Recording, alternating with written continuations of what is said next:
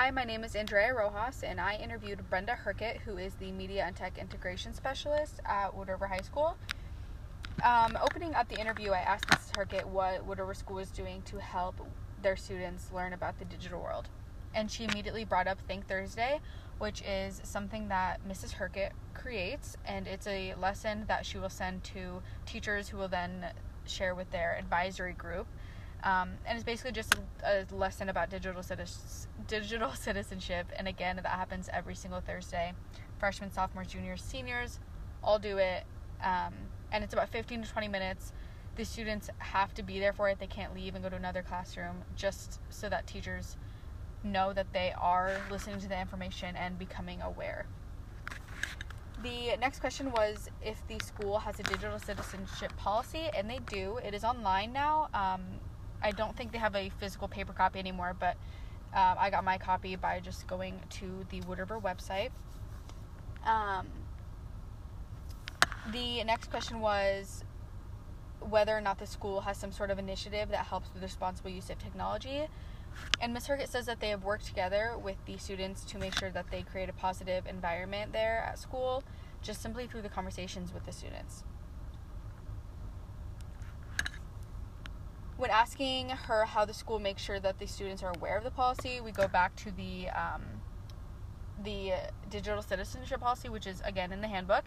So they're aware because at the beginning of the year, they get it. All the students get a copy. They have to sign it, just so that the school is like, okay, well, you were aware of this, so you were aware of this rule, and what could happen if you broke it, and go on with that. And the parents also find out that way, or learn about the policy that way. They have something to sign as well. And again, the handbook is online so that parents can look it up at any time they would like to. Mrs. Hirchert says that the consequences for students not following the policy basically all depend. A lot of things could happen with digital media, and so it just depends based on what the student has done, whether they use it inappropriately when sharing pictures, or if they're bullying someone online. They would end in different consequences that the principal decides on. For example, a student might get in-school suspension or get removed from practice for a couple of days. It really just depends on the certain case and what the student has done incorrectly. Each case varies from, consequence to consequence. Just really depends on what rule they broke at that time.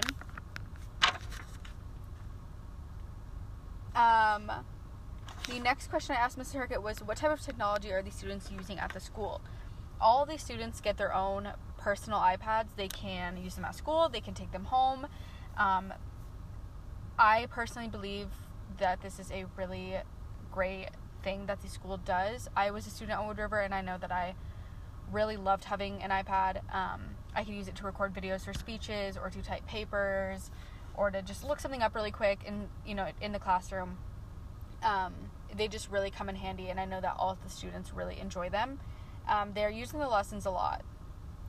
So along with the iPads, another form of technology are MacBook Airs. The school has 60 of them that any student can rent out for the day to type a paper, to look up a scholarship, anything like that. They can't take those ones home, but again, they can check them out during the whole day and use them when they need to. Seniors also got keyboards this year that they can use it with their iPads, which has helped them tremendously with, again, just scholarships and essays for their classes. Asking Ms. Hirchert if the students have issues with following the policy, she says that, as with all schools, there are some students who forget what the rules are and, what they went through at the beginning of the year or during Think Thursday, or just whatever the case may be. And so, like she said before, they're dealt with by the principal, and just trying to reinforce the rules and get them through the student's head. The estimate for how many students, have problems with following the policy is very low. She says it's maybe 2 or 3%, and she thinks that it has a lot to do with the Think Thursday program. Their students are constantly reminded about digital citizenship and how to get online, or how to act online, and she says that a lot of students seem to get bored with Think Thursday, but the boredness comes from just having heard the information so many times, and it really is just like sunk in their minds. So yeah, the percentage is very, very low.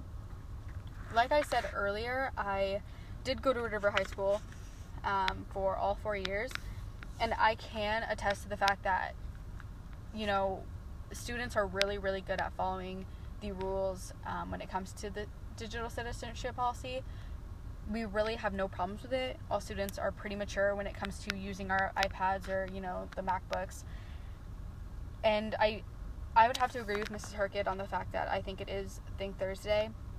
I would also have to agree with the fact that it does get a little bit boring, but it really is just because it's repetitive in, like, the best way possible. We're never watching the same thing twice, but it is, you know, multiple stories about the same thing, or the same certain things, and I think that's really great. The students do have to participate and answer questions about it, and, you know, have to be there. If they are in the classroom, they can't leave, and you have to, you know, sit through it.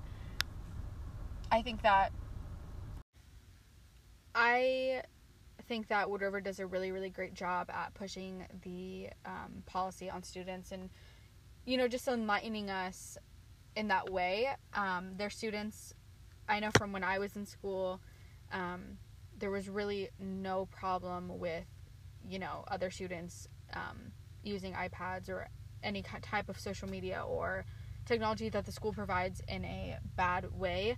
I just think that Wood River does a really great job at enforcing those rules and just making sure that students are aware of what they possibly could do that would hurt someone or even themselves on social media. So I really enjoyed interviewing Mrs. Hirchert. She was one of my favorite teachers from when I was in school, and it was great to catch up with her and to learn more about this policy.